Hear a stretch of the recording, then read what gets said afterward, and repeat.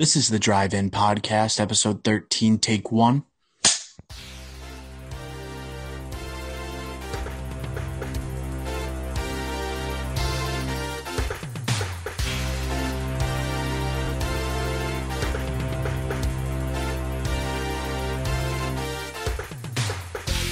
Hello, everyone, and welcome back to the 13th episode of the Drive-In Podcast. Today, we have the latest movie news in the checkup with Dr. O. We give our review of the HBO documentary Maradona. And we have our top billing today of the top movie pets in history. So strap in for the 13th episode of the Drive-In Podcast.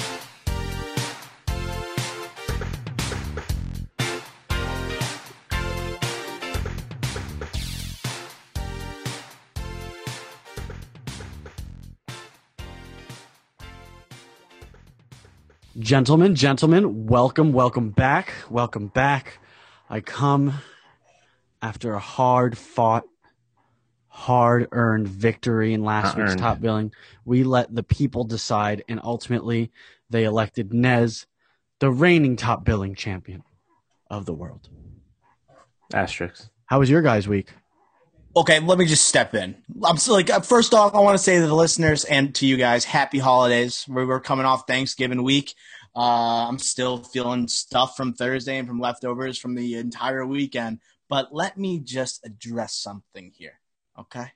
Obviously, Ricky Flicks has pointed out a major flaw, right, in last week's top billing, right, with an asterisk. But I would also like to point out that Nez, in his own tweet, decided to quote tweet the Drive-In Pod with the poll, and it said, "Vote for Nez." He was campaigning for his top billing quote unquote victory. Ricky Flex, are we okay with this? Not only are we not okay with this, we also do not pander to our audience. Nez? A win's a win. You play to win the game. And that's what drives me. At the end of the day, I want to be the greatest top biller to ever be on this podcast. I will win at all costs. This does not count as a win, though. The people have spoken, guys. That doesn't mean anything if you just don't apply by the rules. The people have spoken. The people have spoken. Okay? So your followers have spoken. Your followers. Listen, everybody else could have campaigned on their own. No. Chose not to. No. And you lost. I refuse. I don't know what else to say other than, better luck next time. But after looking at my top billing for the top movie pets of all time, I don't see how I'm not going back to back, to be honest. So, that being said, I love that. Motivational. This is bulletin board material at this point, and it's just I'm just gonna let my picks speak for themselves. And when that graphic goes up there that Ricky Flicks is putting together, I think the results will speak for the effort I'm putting into this. Well, they can't speak for themselves, Dr. O, because they're pets, so they don't speak English. All right, well, we're supremely divided on that. I don't think anything's going to change about that situation there, but let's move on to the checkup with Dr. O. Dr. O, check us up. All right, Nez, let me check the audience up. Okay, here we have a couple small stories from this week. Nothing too major like last episode with Wonder Woman 1984, but we do have some casting news along with a reunion between a famous duo, or I should say trio here. You have Channing Tatum reuniting with Phil Lord and Chris Miller of the 21 Jump Street franchise for a new Universal Monsters movie. This is in the same vein as The Invisible Man, and along with The Wolfman that's coming with Ryan Gosling. But this Channing Tatum film, it's untitled, but it's going to focus on one of Universal's classic monsters like Dracula and like Wolfman, and it's going to be set in modern times. So, Ricky Flex, what do you think about this new what do you think about Channing Tatum joining this monsters realm for Universal? This is great. You have Gosling, and now you have Channing Tatum coming into the fold. I think it's great, not only for Universal, but for us as viewers. We always want to see the biggest stars in the biggest movies, and these movies have been pretty big in recent memory. And honestly, Channing Tatum, he's kind of been out of the fold recently. His last huge movie that he was the actual star in, and not actually the sole star, was Logan Lucky back 3 years ago in 2017. And before that, he had Hail Caesar, right? Not even the main star in that. That was 2016, I believe. And Hateful Eight was 2015 with Magic Mike Double XL. Mm-hmm. Like he hasn't really been in the fold, and he had Jupiter Ascending. I think that kind of hurt him. That was more recent. I think that was 20. Whatever. It was in recent times, but he hasn't. He needs to get back in the fold, and this is a big project with Chris Miller and Phil Lord, just two guys that know what they're doing, especially with stars as they have plenty of experience, like with and plenty of their experience, like with the Lego movie, like a Batman movie, and then Ninjago, 22 Jump Street with Channing Tatum. They just and Cloudy with a Chance of Meatballs. They have experience with these stars, and they'll help Channing Tatum get back to the forefront. I'll get that last one. I'm with all those stars that like you have the Jump Street franchise, you have Cloudy with a Chance of Meatballs, right? Continue. Yeah. I'm just trying to think of as many Phil Lord movies as possible. Is this gonna be a comedy? I'm confused. All the movies that you just listed were comedies. Right. Another thing I want to say is I think Universal going back to its roots, or I guess the industry's roots itself, with these old monster horror movies. I think it's really cool. I'm really encouraged by it. Have you guys ever been to Universal Studios? No. You've never been to Universal Studios? Massive disappointment in my life. And you've been to Disney World, but you never went to Universal Studios. They're across town from each other. You just got to do it while you're in town. Yeah. Oh my God. All right. Well, let me tell you, I used to go there when I was younger. And one of the funnest things were looking at all of the behind the scenes makeup stuff. And I remember seeing, they did like special effects shows and stuff like that. And they would show you practical special effects that they would do in the old movies. They would have old makeup done of like Dracula or werewolves and old monsters. And this just reminds me of that. It reminds me of an era in horror films and films itself when, monsters and this kind of traditional horror story that's been told over and over again, throughout history, whether it was written in a book or done in a play or something like that. But it's kind of almost retelling that story. And Hollywood always comes back and kind of repeats itself. But I haven't seen anybody do a really good werewolf movie or anything like that in a long time. Twilight definitely doesn't count. So I'm really excited. Oh, excuse me. Underworld was a sick movie. Let me not forget that. Underworld is sick. But like I said, I'd like to see Hollywood almost going back to its roots, Universal Studios going back to these old movies. I know Nosferatu goes back to like 1912 or early 1900s when that movie was made, and that's about Dracula. So, Dracula, the actual book, I read it in AP English. I don't remember when that came out, but it was a really long time ago. Humble brag, AP. No, I didn't do so well in AP English. And I don't think I read all. Oh, no, I didn't read Dracula. I've read Frankenstein. Excuse me. Well, I read Frankenstein in high school, too. Yeah.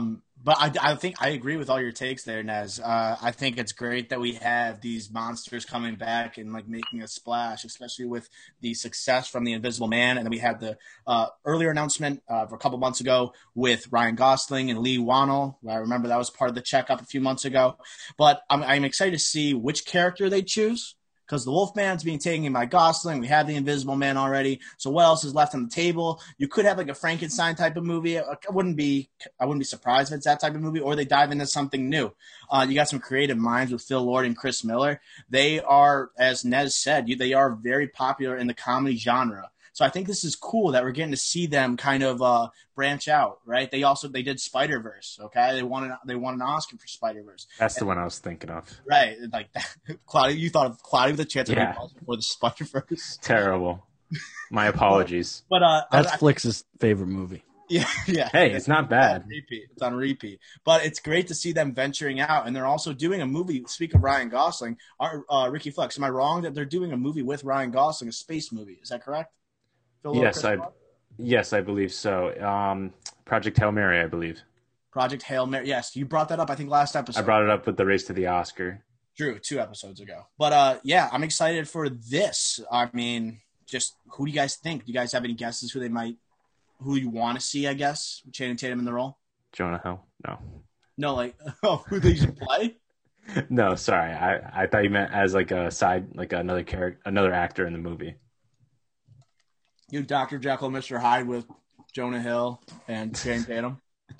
Yeah, that'd be funny. But no, I have no idea like what monster or story I can't honestly, because like Dracula was a rumored one. I just can't picture that because like obviously werewolf's already taken. I'm just trying to think of someone that's like physically built like Channing Tatum, like as that monster. Kind of has, dude. I hate to say it, and I hope he never listens to this episode. But he's got kind of like a rectangle-ish head. Like it kind of looks like Frankenstein. Frankenstein. You know? They had to put a couple extra feet on him. That would be terrible. I take that back, Channing Tatum. I love you. Well, I haven't seen him do anything. That's a great point. Magic Mike playing Frankenstein. Yeah, that's a versatile actor right there. Jeez. But let's keep on moving with the checkup. We have some streaming news, some streaming versus theater news. We have Godzilla versus Kong. It's most likely going to streaming as a bidding war is erupting between HBO Max and Netflix. Netflix has reportedly offered $200 million for the movie. However, Warner Media, who owns HBO Max, is looking to keep the movie in-house. So it's looking like it's going to be released on HBO Max. And it's anticipated that it will get some type of theatrical release, and it could look similar to what was just announced with Wonder Woman 1984. What do you guys think about this monsters franchise with Godzilla, Kong? What do you think about it going to streaming? Nez, what do you think? I think that Godzilla is going to wipe the floor with Kong wherever he is, okay? Let me just say that.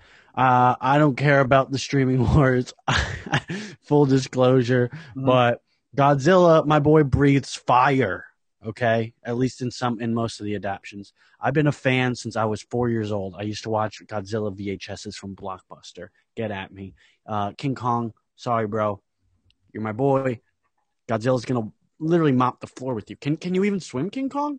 He's gonna be under the water. He'll sneak up, come get you from behind, maybe blow some fire in here just to mess with you. Oh my God! Geography is key here. No chance. The obliteration. Geography is key. Yes. Yeah. Where are they gonna go? Not only is it fire, it's blue fire. Like it's like crazy looking fire coming out of Godzilla. I don't even know what. I didn't even see the second one, but I saw the first one. I do want to see the second one because that poster of when Godzilla electric. In the air is King of Monsters. Straight up like King of the Monsters. Wait, I didn't quite get the audio of that. Can you repeat that? How was Godzilla? What was he doing? Oh, okay. Thank you. No, but going along with that, like the action scenes are great, and like although the dramatic plot lines aren't necessarily the greatest, but you don't go see the movies for that. You should go to see Godzilla fight some other monsters, and that's what's worrying me here is that I want to see this movie in theaters. I saw the first Godzilla twice in theaters, and the first Godzilla in this like new age Bryan Godzilla. Cranston The Bryan Cranston one. Aaron okay, got it. Yeah. But man, lost my train of thought. But with this Godzilla, like I saw like that one I saw it twice because the action scenes are so good on the big screen. I want to see that I want to see this new one on the big screen, especially Kong versus freaking Godzilla. It's gonna be electric. I don't want to see that on my little computer or HDMI setup on my TV. It's just not gonna do it for me the first time I see it. I agree, man. And like I wanted to see like I feel like Godzilla, that's a made for the movie theaters type of like film, right? That's where it's supposed to be. It's where it's been so popular for different decades when you've seen different Godzilla movies come. So it's gonna be interesting. And then like China, Godzilla is huge. This franchise of movies. So it's like if they don't have a theater showing Godzilla, like you're missing out on this like great opportunity, right, to release this movie there, not on a streaming service. So I think that's also comes into play. But I don't know. I still have to see the sequel. I know it didn't do that well critically or commercially, but I mean, when you put these two titans together, I assume it's just going to make $1 zillion, right? Yeah, probably. I mean, non-pandemic. I love these movies, they always have. All right, just a quick drive-in podcast trivia. How many Godzilla movies have they made? Oh God. I've heard of one 9. like very early on that there's like that featured the monsters from the second one that I don't know how many there are, but just give us a guess. Let's see. 9. You can't guess the same thing. Come on. You said 9? I said 9. Oh. 10. 18. Are we locking in 18 for Flick? Wait. So I'm still a 9. But the way you laugh. Price is Right style? You're still all right. So you're still 9. Flick's submission is 9. Dr. O, final submission. Give it to us. You said 10. I said 10. So 10. All right, there's 35. Jesus. Oh, 36 if you include Godzilla vs. Kong. I Most of would. them were made in Japan from 1950 to like the 1980s. Yeah. They were just pumping them out back in the day. But those are the Averaging ones like that I've one seen. every I've other seen, year. like Godzilla vs. Megalon and stuff like that. That's Like, what I'm saying. Like all those different ones that are like. there's so many random. There's like 17 different monsters that Godzilla fights in that. Like, I guess was that the cinematic? Maybe it was. It wasn't even a cinematic universe. I think they were just, all right. Like, here's a new Godzilla movie, and Godzilla's just gonna fight somebody else. Like, we're just gonna make it because people like Godzilla. Play the hits. It was sick. talk about the hits. That's what I love, though, and this is, it would be cool if they did this. I know it's going to be just like CGI Godzilla versus CGI King Kong, but like what was cool about Godzilla back in the day, and what almost makes it still fun to watch, is all the practical effects, where Godzilla is basically an action figure in a mini city that's been built. Yeah. You know what I mean? Like that's I would love for them to come back with like a mastery of that. It would be really, it's like so expensive to do that and time consuming, which I guess is why people just resort to CGI these days.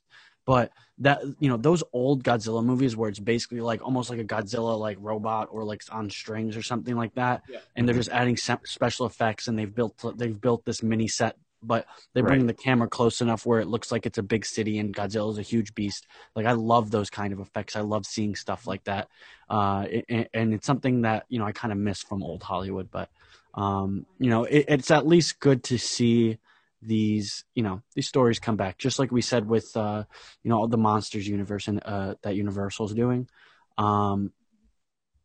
It's cool to see something like Godzilla come back. It's still kicking in 2020. People want to say the Avengers is the best franchise. What about Godzilla? He's been around on screen at least longer than the Avengers. Definitely longer. All right. Next up on the checkup, we have some very interesting news within the drive-in world, okay, in our social media. So we had our first legitimate controversy on Twitter. And what happened is we had a teaser for a certain upcoming live-action movie on Clifford the Big Red Dog. And they revealed what Clifford was going to look like for this upcoming movie that's set to debut in November of 2021, literally a year from now. They revealed Clifford, and it wasn't exactly what we all hoped it would be. It wasn't exactly it didn't really define itself in any way that we found to be suitable enough, where to fit the criteria for loyal Clifford fans. So we sent out a tweet voicing our displeasure. 2,500 likes later, not a big deal. Like 20 retweets and then 20 quote tweets and 20 replies, like a bunch of other stuff. We basically had some controversy going on in our inner social media world. But boys, let's get into more specifics here. So we saw nothing but Clifford here, and his size comparison, his look compared to other dogs. What are our takeaways? We'll start with you, Nez, on this rendition of Clifford. I'm not a huge fan of it. The dog's color just doesn't look like a solid red. It looks like a dyed red that just looks a little strange. I don't know. It's just throwing me off. I don't even know why they felt the need to make this movie. I guess because everything's getting a live action adaptation, but why couldn't they just make an animated movie or something? Like, why does everything have to be live action these days? And Clifford looks like he's just been spray painted or something, or covered in some sort of red chalk. It's not a solid red. It's not the red that I'm used to in the cartoon. It just looks a little weird. It looks a little bad. And I'm just not sure why they're doing it. Like, at least make it be animated, or he's animated or something. Make it more childish. Like, even, I don't know, this just looks like they literally dyed him. I know it's like fake dye or whatever you want, like not harmful to the dog at all. Or like, so I saw some tweets saying that they doused Clifford in blood. Like after he that wasn't in our thread. That wasn't. It wasn't in this thread, but it was looking just like Ghost after the Battle of the Bastards. I think it just gets to the point where he looks terrifying, and it's just shocking they would do this. Get it together over there. I'm still here's one thing I learned. This is all right. So this was the drive-in's big break. Was this? This is our biggest tweet yet. I mean, it got so many likes and responses that we had no idea what to do with it. But one thing I learned was that the internet is just like a crazy place. Like people will argue with you over anything. Mm-hmm. Like people were coming at our throats. Like he wasn't spray painted. It's clearly CGI. Also, there's it's like right. I don't really want to go back and forth on whether or not we're just kind of clowning the Clifford movie because it's just like, why are we making it? But of course, the internet being the internet, there has to be a couple people that just want to argue with us and go over stuff. I also saw somebody say, comment on the size of Clifford's poos and whatnot, and then somebody else responded with a Jurassic Park picture of poo. The internet is just such a strange place, and I learned a lot this week from our viral tweet. I agree. And then we were having fun because a lot of these people liking our tweet and then replying to it didn't know who we were. They didn't know that we were like a pretty much a comedy based site. And then we make jokes all the time. And so but a lot of people were liking our tweet because in the tweet we said like it looks like the dog was spray painted. And then we also have like PETA activists like liking and like replying to our tweet. It's just like the internet. And then you also have people saying, because I also complained about the size of the dog. I was like, this is not Clifford, the big red dog. And then I posted a picture of like the book Clifford, right? And then him the size of like leaping over this fence, the size of like 2 buildings. I was like, this is the size of Clifford, the big red dog. Then everyone kids coming at me also saying like, oh, he's a baby, yeah. And then it was just a ridiculous tweet. And people were talking about the growth biology and the life of Clifford, and he did have to be a puppy and he had to grow. It's just if we get into that for just a second here, all right. Mm-hmm. I know we were just joking around, but after just this whole chaos and all these different forces effect, we had the PETA people and the dog, like just all these different forces. I looked into a little bit. Clifford, a lot of hands in the pot. Clifford is supposed to be 25 feet tall. Like 7.5 meters, and in the picture, he's only 25 inches / 2 meters tall, and Clifford is only 2 years old in the books / show. So I just want to say for all these people, like those are the facts. All right, you do what you want with them. That's just the facts. But I also wanted to say what also was like so funny, like when I saw Clifford as that image, it was so unremarkable. Like I heard that, yes. Like I heard someone say that, or I read it when I in one of the tweets. It just looked like there was no effort put into the dog. It looked like the spray paint, and it would have looked like more effort if they actually like did like a Sonic the Hedgehog type of thing, where they did the CGI / live action, and that's what like he looks like. He's a cartoon. Like he's supposed to be like he doesn't look real because he's as big as a house. Your first thought should be, holy crap, this dog is huge. Yeah. And my God, there's spray paint to the dog. And they're teasing this movie a year early. Like, you got to show that dog at full mass. Yeah, you can't do this. Excited, right? Yeah, there's no point. It's like, oh, we're going to show baby Clifford. Why do you think people watched the show or read the book? They wanted to see the freaking big red dog. They didn't it's in the name. Story. Yes, exactly. And then it literally looked like my dog. It looked like my dog. It was red. It was very underwhelming. That does it for Clifford, the big red dog. We're still getting literally 3 or 4 days later, we're still getting tweets about it. It's crazy.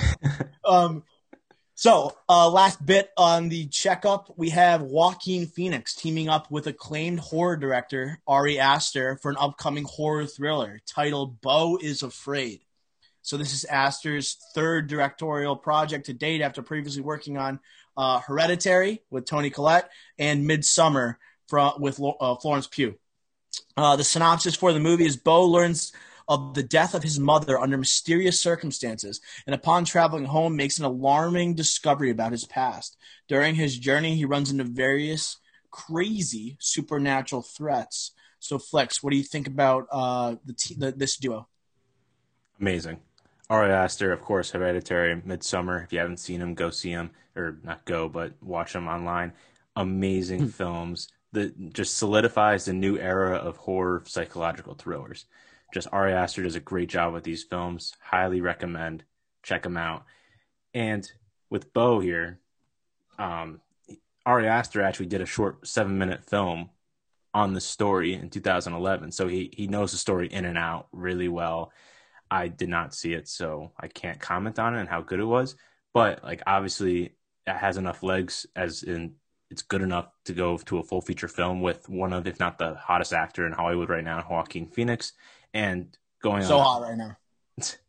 but with Joaquin Phoenix as well, my last point, just he is perfect for this type of role. He's just always been that weirdo psychological freak show in every, like in his best roles, like in The Master or his recently Oscar Academy Award winning performance in Joker. So this is just a perfect movie for him, and pairing him with Ari Aster is just going to help him along the way. What about you, Nez? Anytime Joaquin Phoenix is cooking something up, I'm ready to go after. I'm excited about it. Him teaming up with this director, I'm also excited about that.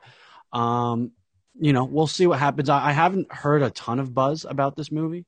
It's very fresh at the moment, but I'm excited to hear about, what else is coming out of that camp. It's weird, at this point in Hollywood, we almost know whether a movie is going to be good or bad before it even hits the screens. So I'm excited to kind of follow this movie closely over the next couple months and see what happens there.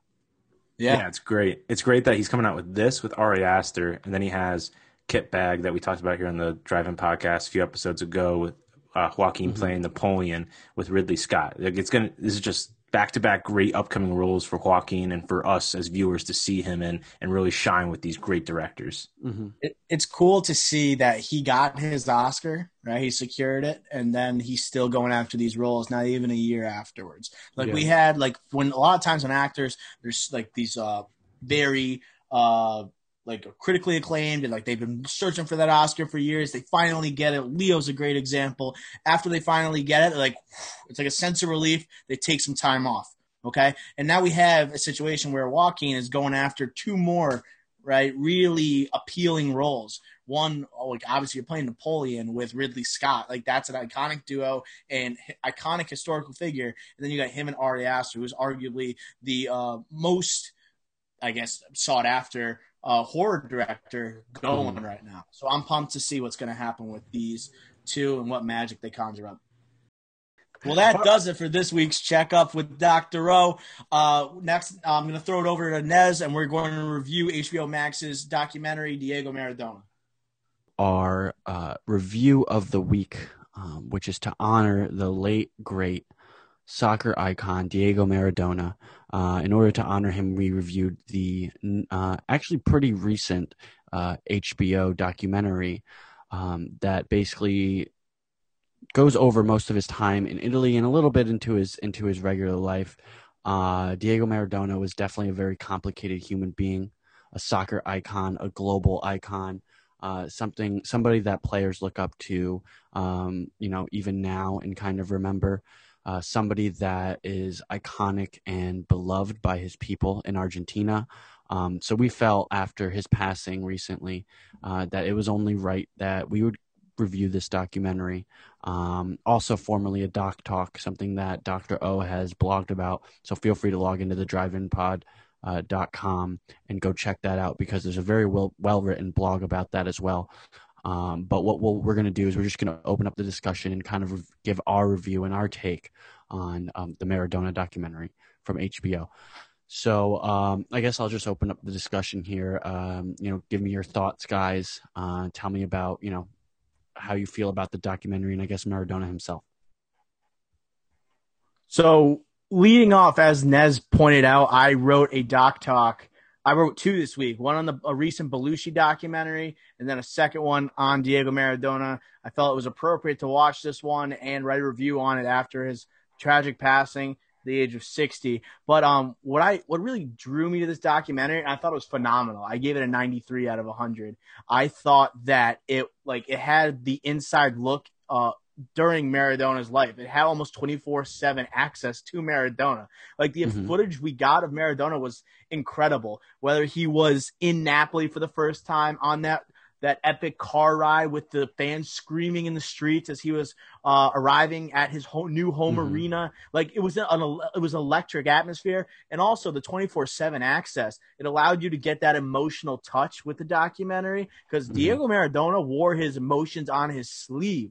So it was like you felt everything that was happening when he scored a goal and he did if he was making a sick cut on a dime against a defender and then potting one or setting a through ball, like, and then him just going crazy. You felt like the happiness, or like later on in the documentary, second half, when his life is starting to turn to shambles and he's becoming more and more of a drug addict. He's getting in with them in the wrong places with the mob. It's like you feel his pain and like the struggles. So I just loved that access. It almost was like it almost was similar to The Last Dance in that aspect. Yeah, absolutely. Absolutely. I thought a very interesting part of the documentary was basically them touching upon how there's Diego and then there's Maradona, who's the global brand or the person and the icon. And it's interesting when you take somebody from such small roots in Argentina and then you put them at global superstardom. This is way removed from where we are now. Not in the age of social media and all this stuff, and also these lessons weren't really learned, right? So he's kind of figuring it out as he goes. He can't really be going off of past athletes' experiences because he was Michael Jordan before there was Michael Jordan. Maradona, he's Maradona. Like when you're like, how Michael Jordan was Jordan, Diego Maradona was Maradona, and the only other person that I think has that kind of reach in terms or I guess branding when it comes to soccer in the past, I guess, like there's Pele, there's Ronaldo, there's Messi and stuff like that, but there's not much more, and he was the original, it feels like. So it's just very interesting to see. It was like he was like the first ever guy. It was trial by fire, really, on this superstardom and kind of being in this situation. So I thought it was really interesting. So Flicks, what are your thoughts? Yeah, just to piggyback on that, I think it's interesting how, if we compare it to Michael Jordan, like the comparison you guys were mentioning, Michael Jordan, like, sure, he's an international superstar. In The Last Dance, you saw his rise to international stardom, but still, it's the NBA, still the main focus on America. And soccer, it's all Europe, and he comes over from Argentina, a small team there, and actually a prolific soccer academy now, and that's kind of started with Maradona. But he goes over to Barcelona, the biggest, one of, if not top 3 biggest clubs in the world, and he actually doesn't he shows his talents, but he doesn't live up to his hype through injuries and other issues that come along. But this documentary really focuses on when he arrives to Napoli. And I think one of the best things in this documentary is what you alluded to, Dr. O, is that you felt the waves that Maradona was on. You felt when he was on the pitch, you felt that rush of adrenaline while you were watching, or you felt while he was partying, you felt like the good vibes, the good times. But then towards the end of the documentary, when he was on his trajectory downwards with the mob and the cocaine use, you felt those lows. You felt them with them. And I think the filmmaker did a great job with that. And to bring it all back to my original point with MJ, is that soccer in Europe has always been the number one aspect. Michael Jordan kind of started with 1992 Olympics with the Dream Team. That kind of helped with the international stardom of the NBA and Jordan himself. But with Maradona, he was the star of an already established number one sport in a continent. And he just took the world by storm. Because Syria, and he took the world by storm. And Syria isn't like what it is today. It was a lot more discrepancy. It's not Juventus winning every year, which I know we don't have the most soccer listeners, I bet, but Juventus just wins it every year. Back then, Napoli was towards the bottom, and they Naples is a very popular city in Italy, obviously, but they weren't very well established. He kind of brought them to the forefront in the international tournament called the Champions League. He won multiple Champions Leagues with them and brought them to the top, which they'd never seen before. So it's just interesting how this film rode the wave of Napoli, a club at the time that wasn't really well regarded, instead of Barcelona, the pre-1984, didn't ride that wave. So it's just interesting to see that. Yeah, that's actually very. I wanted to. No worries. You'll go after me. I just wanted to comment. I was going to comment on, knowing the way that or actually them just saying like Italy's Serie A team or league being the world soccer power and like being the best league in the world. It's not like that anymore. It's not. It's one of the. It's not. In my opinion, I don't think it's a top 3 league. People would probably debate me on that. It's definitely top 5. It's one of the better leagues in the world. Don't get me wrong, because there's so many. But them, at that point, when he was dominating this league and dominating internationally, it was at a point where the Italian soccer league was, they had all of the greatest players in the world, or most of the greatest players in the world. So it was just really cool to see him kind of take this this lowly team and kind of elevate them to the top. I thought that was fantastic. That 6-year run he had, that's like, that peak is better than any other peak maybe in soccer history. That was insane. Definitely. Where he took Napoli, and then like he obviously top of Serie A, then he's winning the World Cup, and then even as he's going at the end of this 6-year period, I called it in my blog like Sandy Koufax, like when he's in the 60s pitching for the Dodgers, he was on such a heater, he was like unstoppable. And then eventually at the end he made the World Cup final obviously, and he beat Italy in like literally in Naples during the World Cup, and was it 90?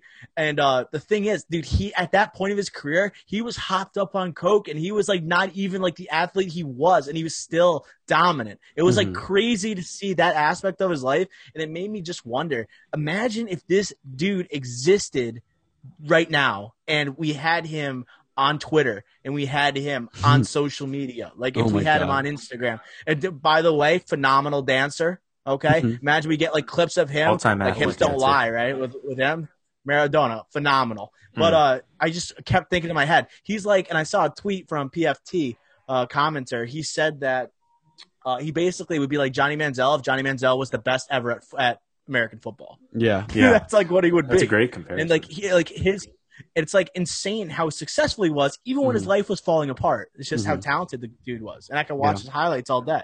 That's another thing I think would be a cool obviously like his social media and his celebrity status in this era of celebrity. But I also think, I mean, this guy was like a natural athlete. He was extremely physically gifted. I mean, his thighs, his hammies could pull a tractor, right? I mean, this guy was yoked up, and this was back in the day when they didn't have all this advanced, physical, exercise. I don't know. I can't figure out the exact name for it, but all the advanced exercise methods and meal plans and stuff like that. If you put that dude on LeBron's workout regimen or something like that, I mean, Messi or Ronaldo. Let's go like Cristiano's. Like, let's go Ronaldo's workout regimen. I mean, like, he's easily the greatest ever, right? But this dude was blowing coke and drinking and partying, and he was still dominating. So that's just absolutely unbelievable. It's interesting too how soccer, when you like need all the endurance, it's crazy. No, but it's interesting how he would like go out and party after a game. But then a couple hours later, he would go out to like 4 a.m., 5 a.m., and then a couple hours later, he'll show up on time to his trainer at the Napoli training ground to go run like miles upon miles. And like he would never like show any signs of weakness or like tiredness or hungoverness or whatever. It's absurd. And a thing that was going through my mind while rewatching this documentary was, like, if he had social media like we were just talking about, like you think of Ronaldo, all he does is post his 8-pack all over social media and like all his beach excursions. And like Messi just does like training videos of just him doing fancy juggling. What would Maradona do? Like, what would he be posting right now? Like, he would totally change the social media landscape. Yeah, he would be just an electric factory. Yeah, I think it'd be him dancing. Dancing. Him, and then just doing crazy stuff like being with people in the crowd on TikTok. Oh, Maradona one on TikTok, killing the dances. Yeah, and he would be like creating all the trends, no doubt.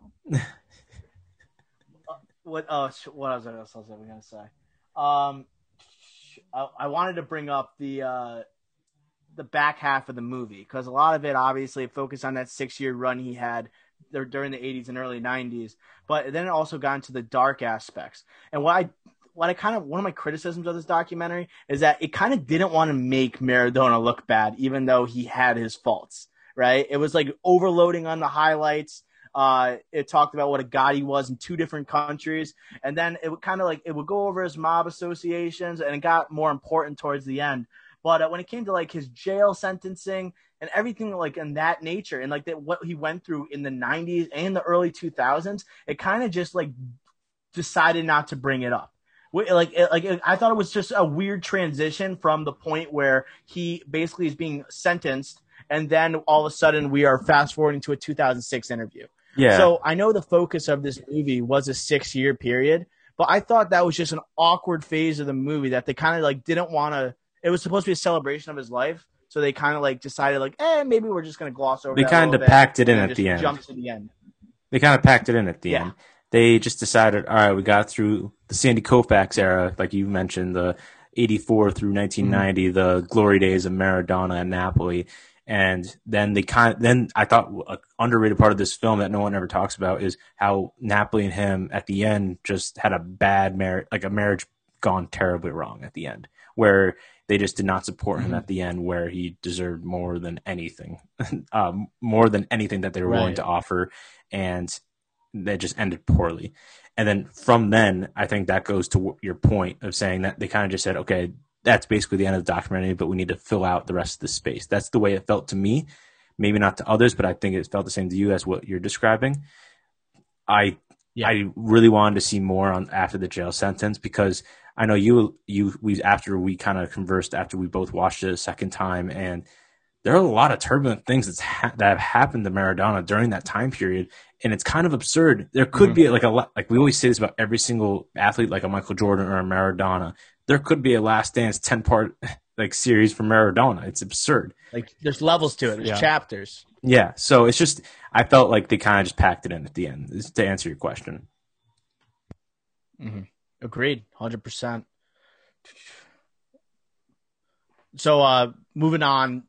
I mean, what do you guys give for scores? I think we covered a lot of this. We covered a lot of this documentary, and we obviously all kind of adored Maradona, and we love what we saw. So, what do we give for scores? I know I already gave it a 93.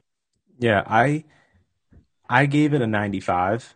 I think that besides of what I just said, the only other critique I would give it is that I know it's not an English-speaking country, but I could have loved some more English. It's not like there was less English in this than in Narcos. There's so many subtitles, and I felt like I had to really, really focus just to watch a soccer documentary. But besides those two aspects, I thought it was a great balance between the soccer and like the nightlife and all the extracurricular activities and the never before seen footage. Like, I think a great example of this, like we always get these in documentaries, never before seen footage, like in The Last Dance when he's gambling and like he's on the bus, stuff like that. With Maradona, it was like not only the nightlife, but it was like at the World Cup and they have the barbecue and his dad's cooking. Like, I think that was unreal. I never seen that before in my life. And like, I've never seen it before, like with Maradona or just in general, like a team actually getting together like that, like not at a restaurant, like a HBO 24/7 for the Winter Classic or something like that. Stuff like that. I think it's just unbelievable when that stuff comes out for things like this, like a World Cup. What are you going to say, Dr. The one aspect, the one footage I want to talk about, the private like footage, it was following the World Cup, and it was the Team Napoli dinner, right? When he is being crushed by Italy, and he's like not being welcomed by his teammates. You know what I'm talking about at the end? That was the most powerful part of the documentary to me. It's where he's saying like, he doesn't even recognize where he belongs anymore. They all hate him. Like, man, like Napoli doesn't even want me. And then you could just see literally, and he wears his like emotions on his sleeve. You feel his pain. I thought that was incredibly powerful. So I wanted to bring up that moment. And like the American audience, like I'm sure they're aware of it. It's similar to like the Olympics, but in soccer, it's even crazier because in soccer, they have literally international breaks throughout their season for 2 weeks every month or every other month, where they go off to their international team. So like if you're American, you go off to the American national soccer team and you leave the continent to go with them and you play with your national team, but then you come back to your team and you might have just faced them the previous week. Like, it's absurd the way like international soccer performs the soccer performs the international breaks. It's totally different than in America. in American sports. But that divide, I thought, was just eye-opening for Americans, especially for me. Yeah, I also want to comment. I mean, in terms of the English, I totally understand why there wasn't much, why it wasn't in English, this documentary. Everybody was speaking Italian or Spanish. So, I'm not really upset about that. Like, it makes sense. I really want to comment on the overall storytelling strategy that they took when it came to this documentary. It was one of the first I think it might be the first documentary I've ever seen where I didn't see any cameras of people sitting in a room. It was only audio, and they would show us video montages over it, but it's not there's no like Diego Maradona sitting in a room and they're just kind of facing him unless it's like an old press conference or an old interview. But all of the modern day interviews are kind of just voice dubbed over, and they're constantly showing you this never before seen footage, or even just any footage. I just thought it was a really interesting way to go about it. And it kind of really captivates you, and it puts you there. You know what I mean? I mean, I know Dr. O said that you could feel all the emotion and everything going on, and I feel like it's because the camera was always on Maradona back then, and it wasn't really on him or anybody telling the story in present day or when they made it. So I agree 100%, Nez. And it's funny enough, I wrote in my doc talk, I wrote one on John Belushi, documentary that came out on Showtime last week. But what I wrote about it, they did a similar they had a similar storytelling strategy where they did audio recordings from a 2005 not autobiography, wouldn't make sense, but a biography for John Belushi. Mm-hmm. And it had recordings from like Carrie Fisher, Chevy Chase, Bill Murray, Dan Aykroyd, Lorne Michaels. And it was just basically showing Belushi highlights. It was kind of cool. And then they, instead of showing the interviewee, right, and like showing them, they're having their voice over like John Belushi acting. And then if they didn't have enough footage, they actually implemented cartoons that were okay. They're not that well done, because it's not like an athlete where you just put on highlight reel after highlight reel. But it was a similar strategy, but I thought the same thing, where that's kind of a rarity now. So I 100% agree. All right, so I think just to conclude this, my final score, I'll give it an 88. I thoroughly enjoyed it. I thought it was a very well done, well told story. Overall, I thought it was a great documentary. So yeah, I'll give it. It's 88. It's like 4.5 out of 5 stars. That's pretty dang good. So yeah, and if anybody has anything else to say, other than that, we can kind of go ahead and move on. It's on Hulu and HBO Max. Go watch it. It's on Hulu and R.I.P. HBO Max. Maradona. Rest in peace, Maradona, global icon.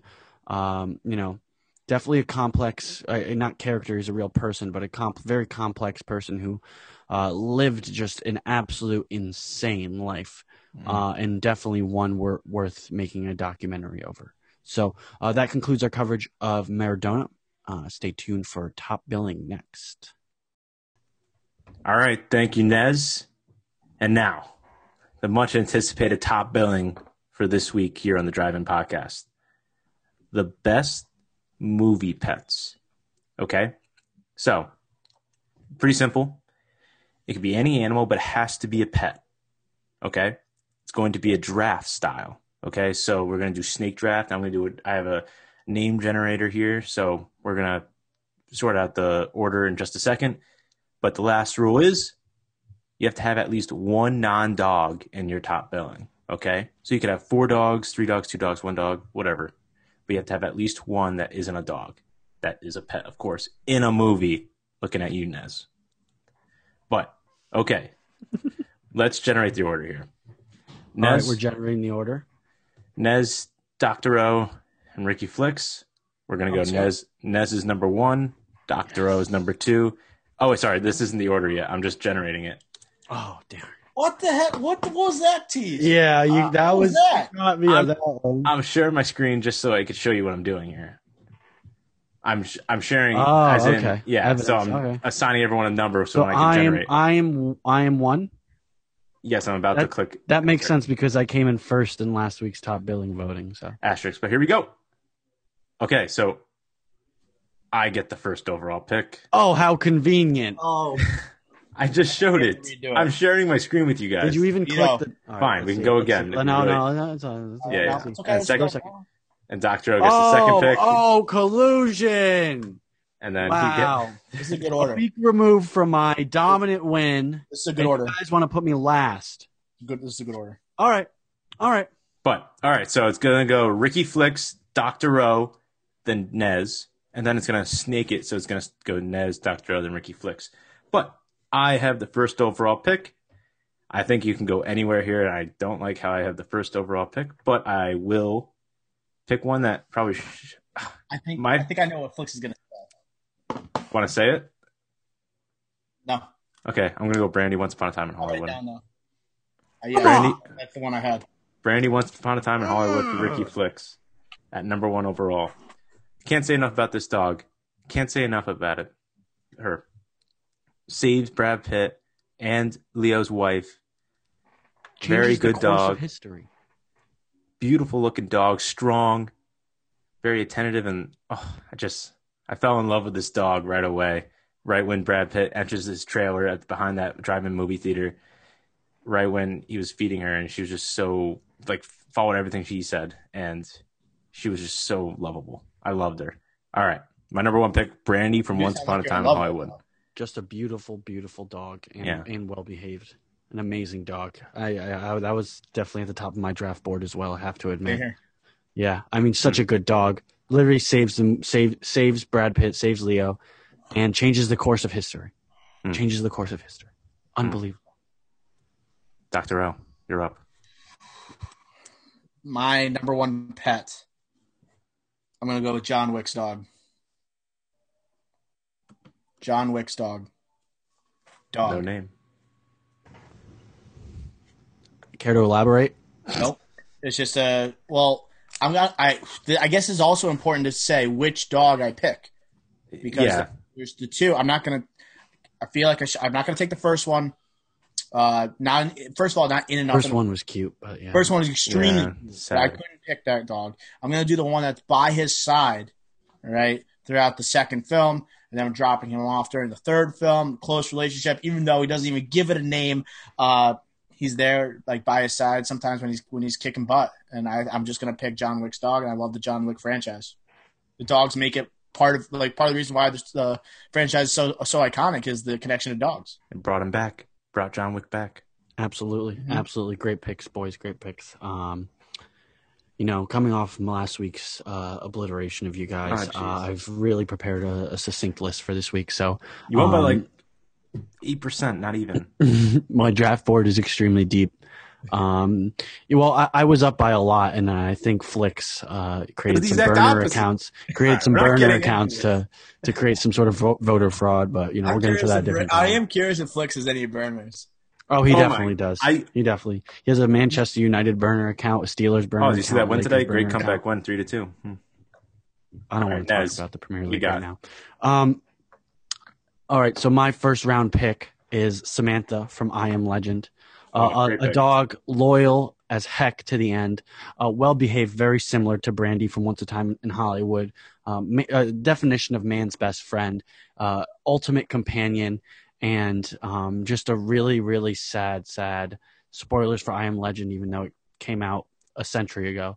When that dog passes away, you really feel it. But just a great dog in a really good movie, and maybe deserved a Best Supporting Actress nom. Who knows? Who's to say? Say? Similar to what Dr. O was saying, especially with I Am Legend, when it's literally one person in the movie, and that's the only other character, you feel that as that movie did such a good job connecting with the audience and really exhibiting Will Smith's feelings in that movie. And Samantha was such a key part, similar to what Dr. O was saying about John Wick, but I think even more so in I Am Legend with Samantha. Excellent point. I know I'm being really serious about this, but that was very heartfelt when I watched that movie the first time. Yeah, for sure. Good pick. For sure. Back to you, Nez. Oh, it's back to me. I get double? Wrap it around. I forgot about the snake Snaking draft. it. Okay, so what we're going to go with here is Ghost from Game of Thrones. If you do this, I'm going to lose it. I'm kidding. I'm totally kidding. I just Oh want. my god! I did think about doing that, like, to spite you. I did think about doing that. I To almost be had a heart honest, I attack. had planned on doing that and with my first pick, and I completely forgot. I had to do it. I had to give you guys a TVN. It would have been too funny. It was too easy. It was too easy. All right, my real pick for the second, my second round pick for the best movie pets of all time would have to be Mr. Bigglesworth from Austin Powers. The hairless cat. An all-time. No, it has hair. I think in the first one, right? And then it ends up being It does. hairless. It loses the hair. It Right? loses the hair. Yeah. An all-time companion, always plotting destruction. And like a lot of cats in this world, not all cats are very different, but definitely temperamental. But if you're an evil villain, a cat is the perfect thing for you to have because they're right by your side, planning plot and destruction, and probably knocking over stuff in your secret lair at some point. Maybe when you're trying to type up your secret plans, Mr. Bigglesworth or the associated evil cat is stepping on your laptop and typing away while you're trying to create some sort of evil diabolical plan. Mr. Bigglesworth, my second round pick for best movie pets of all time. That's a good one. Flex, did you consider that one? I did not even have it on my big board. I did think of it for a hot second, but not good enough for my big board. But we'll move on. Fun fact, my first Xbox 360 Xbox Live name was Mr. Bigglesworth, but it was like with 1s and 3s and all these because it was already taken. But people called me Bigglesworth. They'd be like, "Yo, Bigglesworth." Now I'm Scroopy Noopers on the Xbox One. Oh man, Dr. O, your second pick. So Nez already took care of his non-dog, right? So with Mr. Bigglesworth. So I'm gonna That's a value pick right there, baby. I'm staying on dog. I'm gonna go Baxter, Anchorman. Great pick. Baxter, Anchorman. He literally saves Ron Burgundy's life. At the end of the movie, he communicates with other animals. Even part of one of the funniest scenes in the movie when he is punted by Jack Black after he loses his burrito.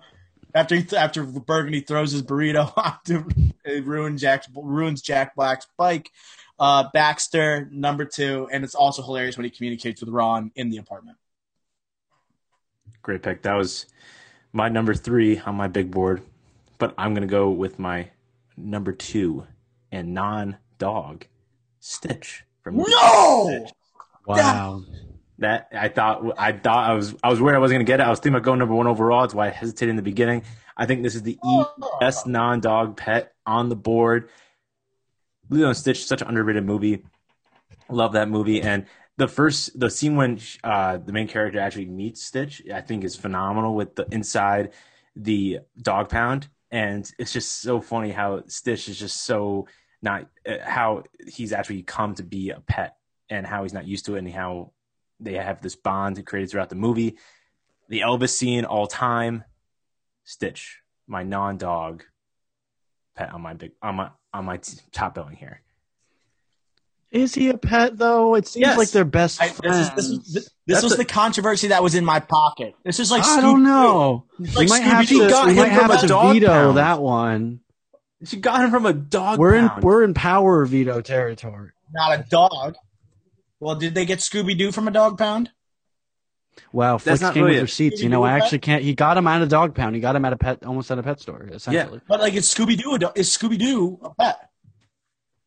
Or is he? Yeah, Scooby-Doo is totally a pet. Yeah, Shaggy just owns Scooby-Doo. It's not an equal partnership. That's not the same thing. Stitch needs like assurances. He gets grounded and stuff. Like he gets like sent outside and things like that. Scooby-Doo, like he only does that as like a joke kind of. He does it with Shaggy. Shaggy goes outside with them. That's more of a partnership. That's not really a pet. I always figured them as like a tag team. Yeah, I don't consider him a pet. I consider Stitch a pet because he was from a dog. He literally came from a dog pound. All right, we'll put an asterisk on it. No. An alien. We'll put an asterisk on it. No, there's no asterisk on Stitch. I'm trying to stir up some controversy that this was my non-dog pick as well that you stole from me. Okay, well, all right, you could think that, but it's mine. Now, my number 3. This is where you pick it. I don't like. I had Baxter at my number 3. Dr. O unfortunately took that. So now we're at like the middle ground in my big board here. A lot of things overlap with each other.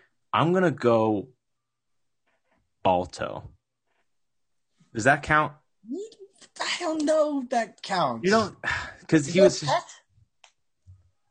That's all right. I was afraid you were going to say that. For the sake of no controversy, I'll make it easy.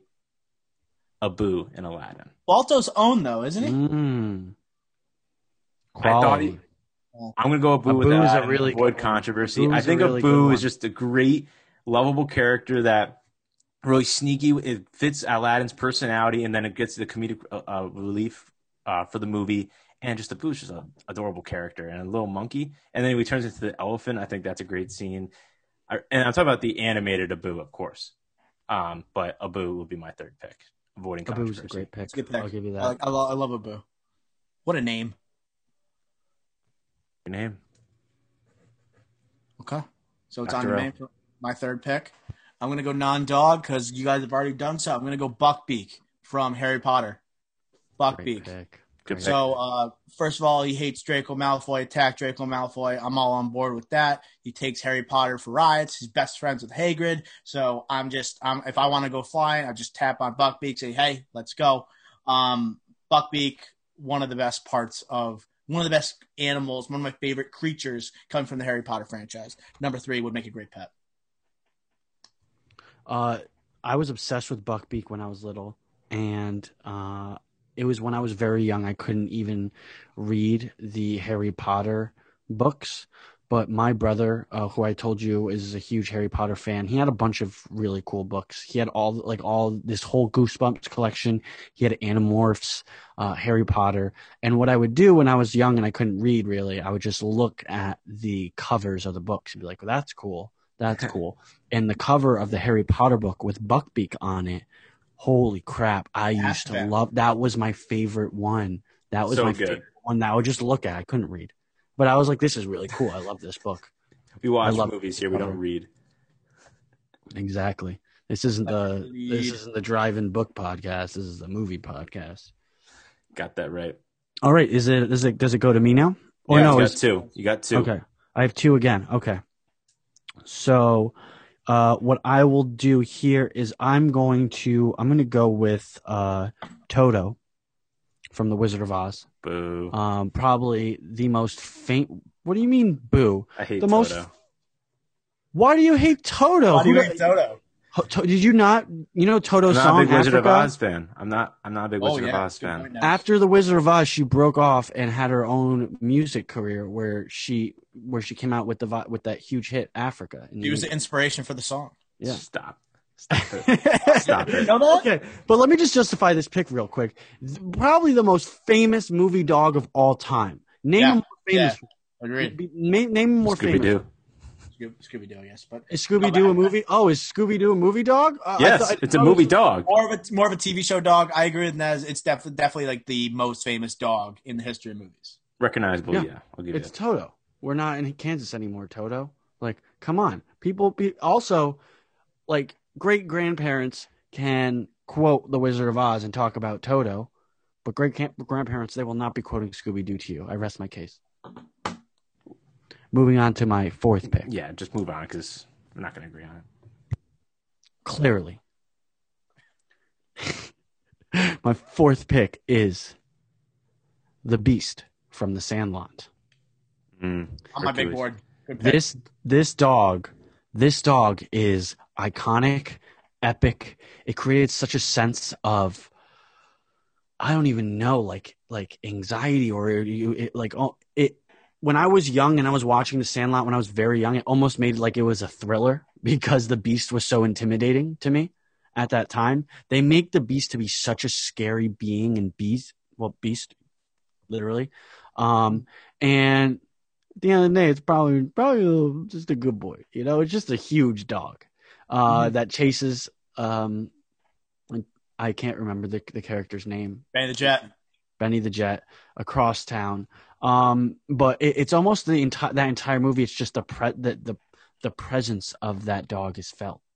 You know what I mean? And they create such a presence for it, which is why it belongs on this list, because it's almost like you're thinking about it the entire movie, and as soon as you start to forget, they bring it up again, and you get a little bit more intimidated by this dog until the final ultimate finale at the end when he's chasing Benny the Jet across town. One of the most iconic dog chase scenes in any movie, and just an iconic dog itself, the Beast from The Sandlot. Legendary story to it too. If you have a dog with a legendary like myth to it, and then they meet the dog and it's the nicest dog in the world, that's just like to me that makes it like 10 times cooler. Yeah, like a larger than life figure. Yeah, The whole movie surrounding it. He is a big boy. Big boy. Good pick. It was definitely on my big board. Mm. So it goes back to me. Back to you. This is interesting. I want to go with a pet. It's not a cute pet, but it's a pet that would be very serviceable, and it would be a good friend to me, which is kind of what you want in a pet. Someone that's loyal. I don't know what you guys think of this, but I'm going to go Ratatouille. I'm going to go Ratatouille as my pet. Right? Master Chef, could show me the ropes. Okay? And then he's also going to be by my side even when I'm a lonely guy. I'm going to have Ratatouille with me. Not the most gorgeous pet. Obviously, we're talking about a rat here. All right, but we don't judge a book by its cover, as Ratatouille's told us. Are we going to allow Ratatouille? We okay with that? I'm okay with it. Nez's.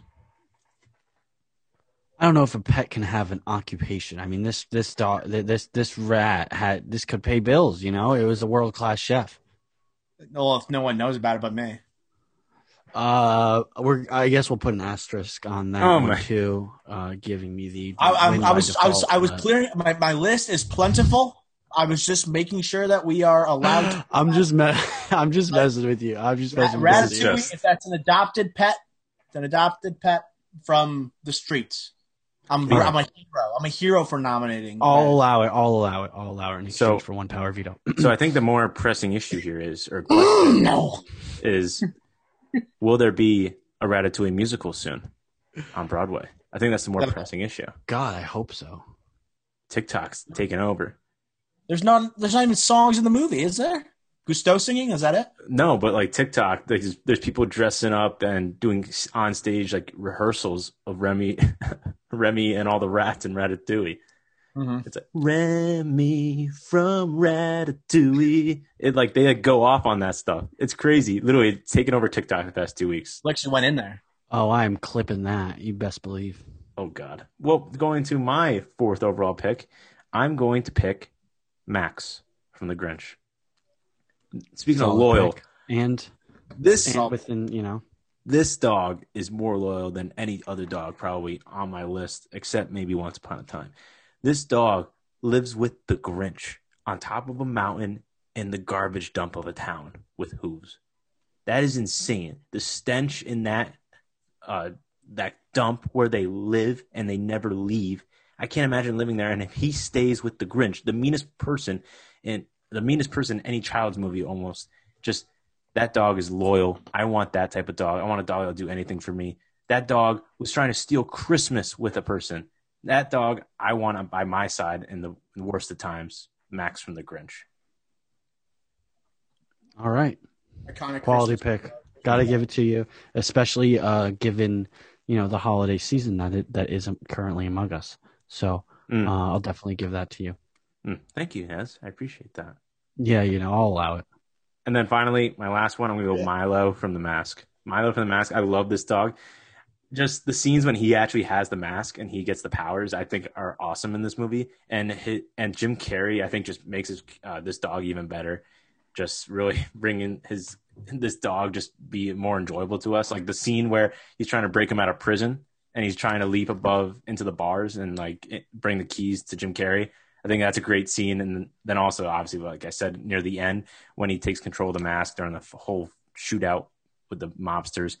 Milo, great name. Would love a dog named Milo. Milo from The Mask. My last. That's a really cute dog. Definitely. Yes, agreed. But there's definitely better out there. Yeah, it's easy. I used to watch Back The off, Mask Walter Frey. So much. It's Walder. Yeah, I used to love The Mask. I used to love that movie. That movie is great when you're very young. I tried to watch that with a friend of mine recently within the past 2 years. We're like, oh, this movie was so funny. Let's watch it.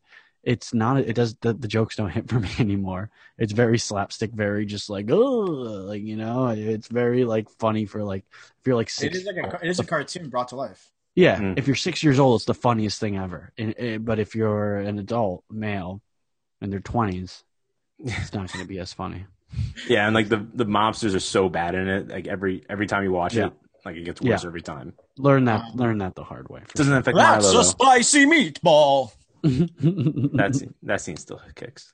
And then what was I gonna say? I used to like rent that I used to rent that from Blockbuster like every other week. One of the most rentable movies ever at Blockbuster.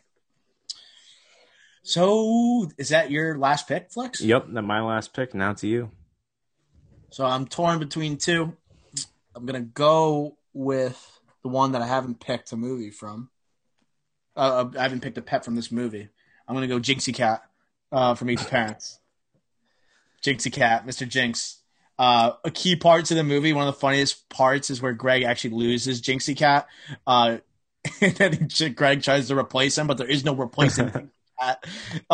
But I think he also, it's also like the smartest cat of all time. And it'd be hilarious if he was living in the same house as Jack Burns, which is one of the most underrated De Niro roles of all time. So I'm taking Jinxie Cat with my 5th pick. I'm not a cat guy, but if I were to have a cat, I want Jinxie Cat. I'm not a cat guy either, but I understand the pick.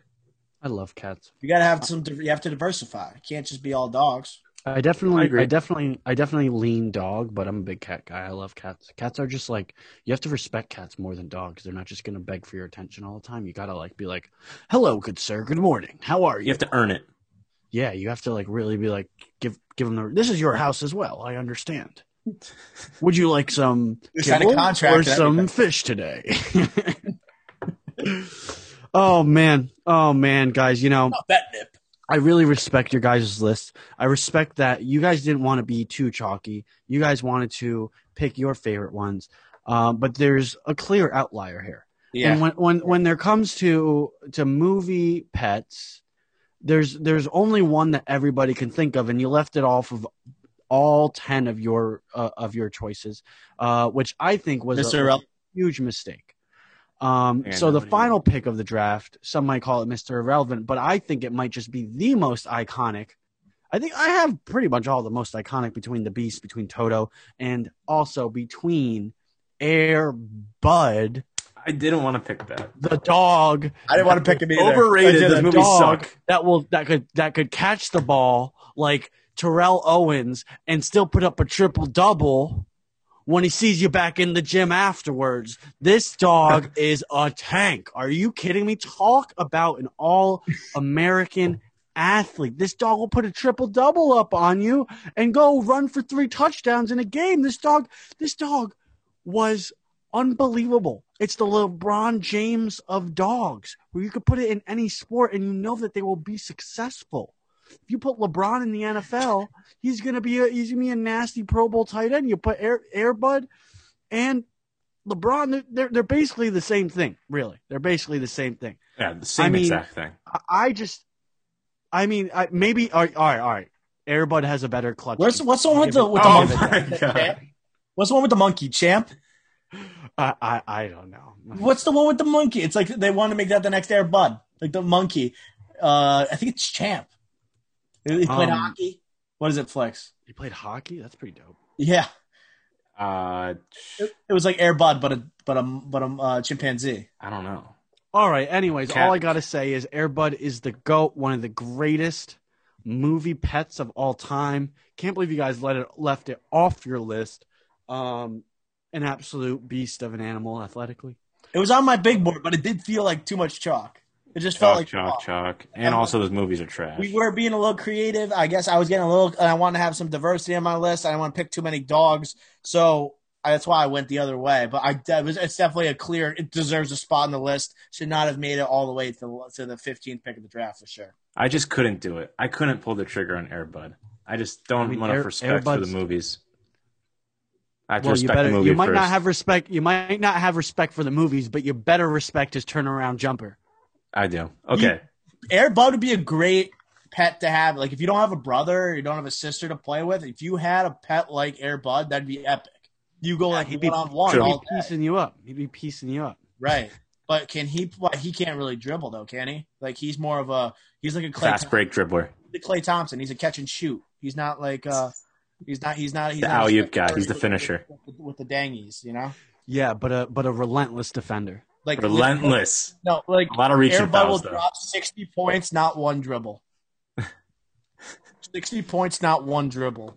He needs a belly Crazy. rub at halftime. Like literally, he would be like the third Splash brother if he made his ranks all the way up through high school, goes to Duke, and then goes on the Warriors. Might have a Clay, height Steph, issue, he'd be but the third Splash. He might have a height issue. But rounding out our top. I don't think he can afford him with the salary cap and everything, but Never know. Might take a pay cut. Ricky Flicks' top 5. Top billing. Once Upon a Time in Hollywood's Brandy. Stitch from Lilo and Stitch. Abu from Aladdin. Max, the Grinch. And Milo from The Mask with Jim Carrey. Dr. O's top billing. The Pitbull, John Wick. Baxter from Anchorman. Buckbeak from Harry Potter Prisoner of Azkaban. Remy from Ratatouille. And Jinxie Cat from Meet the Parents. And then Nez's, the least. Samantha from I Am Legend. Mr. Bigglesworth, Austin Powers. Toto, Wizard of Oz. The Beast, Sandlot. And then finally, Air Bud. What do you guys think? I like I think these I'm lists. going back to back like Drake. Doesn't count if the other one got voided. But I think that rounds out our top billing here. And thus our episode. Off to you, Nez. All right, guys, thanks so much. And listeners, thank you so much for listening. Remember that you can check us out on Apple Podcasts, Spotify, SoundCloud. Check out our website, thedriveinpod.com. You can check out our Instagram, _the drive-in, or Twitter, the drive-in podcast. Please follow us, like and subscribe, and we'll see you next week. Smell you.